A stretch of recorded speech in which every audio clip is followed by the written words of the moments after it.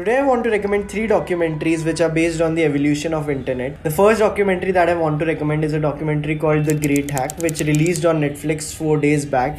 अगर आप लोग चलचित्र को फेसबुक और इंस्टाग्राम पे फॉलो करते हैं तो मैंने देखते ही एक पोस्ट वहाँ पे डाली थी कि how you should drop everything and go and watch the great hack.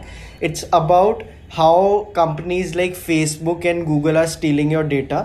और लास्ट ईयर एक बहुत बड़ा कंट्रोवर्सी भी हुई थी about this firm called Cambridge Analytica, which is the agency which is responsible for everything bad that has happened in last 10 years, be it Trump or be it Brexit. हर चीज़ के पीछे Cambridge Analytica involved रहा है and it is about that. So ये start होती है ऐसे कि एक data rights का एक प्रोफेसर होता है and he asks the students how many of you think कि आपका फ़ोन का माइक्रोफोन आपकी बातें सुनता है. एंड क्लास में सारे लोग अपना हाथ उठा देते हैं. So you guys must know कि दुनिया में 4 सबसे बड़ी कंपनीज हैं which are basically ruling the world. इन 4 कंपनीज को गाफा बोलते हैं: Google, Amazon, Facebook and Apple. तो ये जो चारों कंपनीज हैं, ये इतना इन लोगों के पास पैसा है, इन लोगों के पास इतना डेटा है and like they have all the resources to basically rule the world. Talking about data, another interesting thing that you'll get to hear in this documentary is that the value of data surpassed the value of oil last year and how data is the most valuable asset on the planet. हम लोगों को पता भी नहीं चलता है कि हमारा डेटा कैसे यूज होता है और हमारा डेटा इन लोगों के पास गूगल और फेसबुक के पास कैसे पहुंच जाता है. सो जैसे अगर आपको याद हो तो कुछ टाइम पे फेसबुक पे पर्सनालिटी टेस्ट आते हैं कभी कभी कि हम किसके जैसा दिखते हैं, which game of thrones character are we. So ऐसे कुछ पर्सनालिटी टेस्ट हुए थे 2 साल पहले और ये होते रहते हैं. सो जब उनके कुछ टर्म्स एंड कंडीशंस होते हैं जो हम में से कोई नहीं पढ़ता, and one of this personality test enabled Cambridge Analytica to steal all our data, क्योंकि जो भी हमने फेसबुक पर डाला हुआ है, plus the data of every friend that we have on Facebook. तो अगर आपने वो टेस्ट लिया तो आपके जितने भी वो 1500 या 5000 फ्रेंड्स हैं उनका डेटा भी कैम्ब्रिज एनालिटिका के पास चला जाएगा.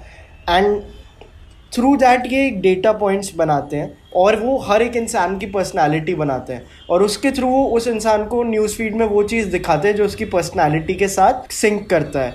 और every person has a ocean score जिसमें A stands for agreeable, E stands for extroversion. And last year यही कंट्रोवर्सी हुई थी जब मार्क ज़करबर्ग को कांग्रेस के सामने बुलाया गया था यूएस में, एंड हियरिंग में उसको ये बोलना पड़ा था कि यार तुम्हें पता था कैम्ब्रिज एनालिटिका के पास वो सारा डेटा है तो तुमने कुछ किया क्यों नहीं.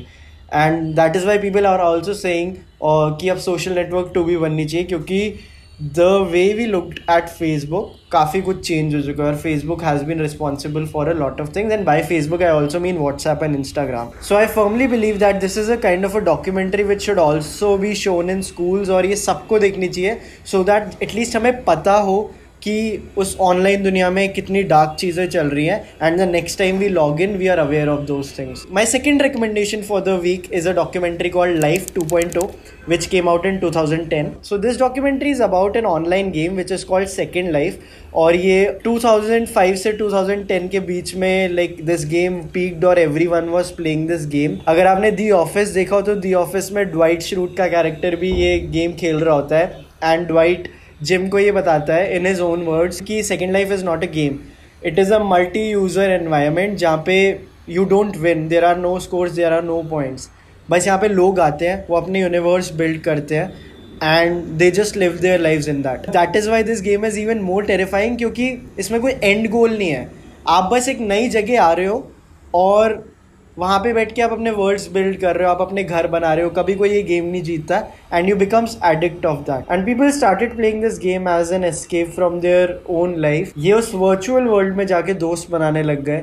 And since there was no final goal in this game, वो वहाँ बैठे रहते थे, बातें करते थे, लोगों की लव लाइफ्स वहाँ बिल्ड होने लग गई.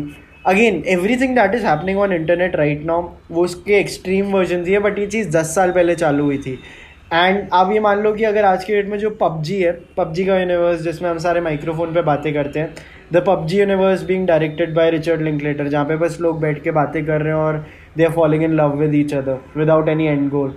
That is the kind of thing that Second Life was giving to people. So to understand how the history of internet works, you should definitely watch this. बहुत sad C and it is very different kind of a documentary. Maybe you might not even enjoy it that much क्योंकि it's just like आधे time पूरा वो virtual game चल रहा होता है with all its bad graphics. अभी इसमें हाई एंड ग्राफिक्स नहीं होते और वो पुराने ग्राफिक्स के थ्रू आपको पूरा गेम दिखाया जा रहा है. But it's like something very unique that you can definitely watch, and it is also available on Netflix. My third recommendation for a week is a documentary by Werner Herzog, and it's called Lo and Behold. Lo and Behold is also available on Netflix, and it's about the evolution of internet.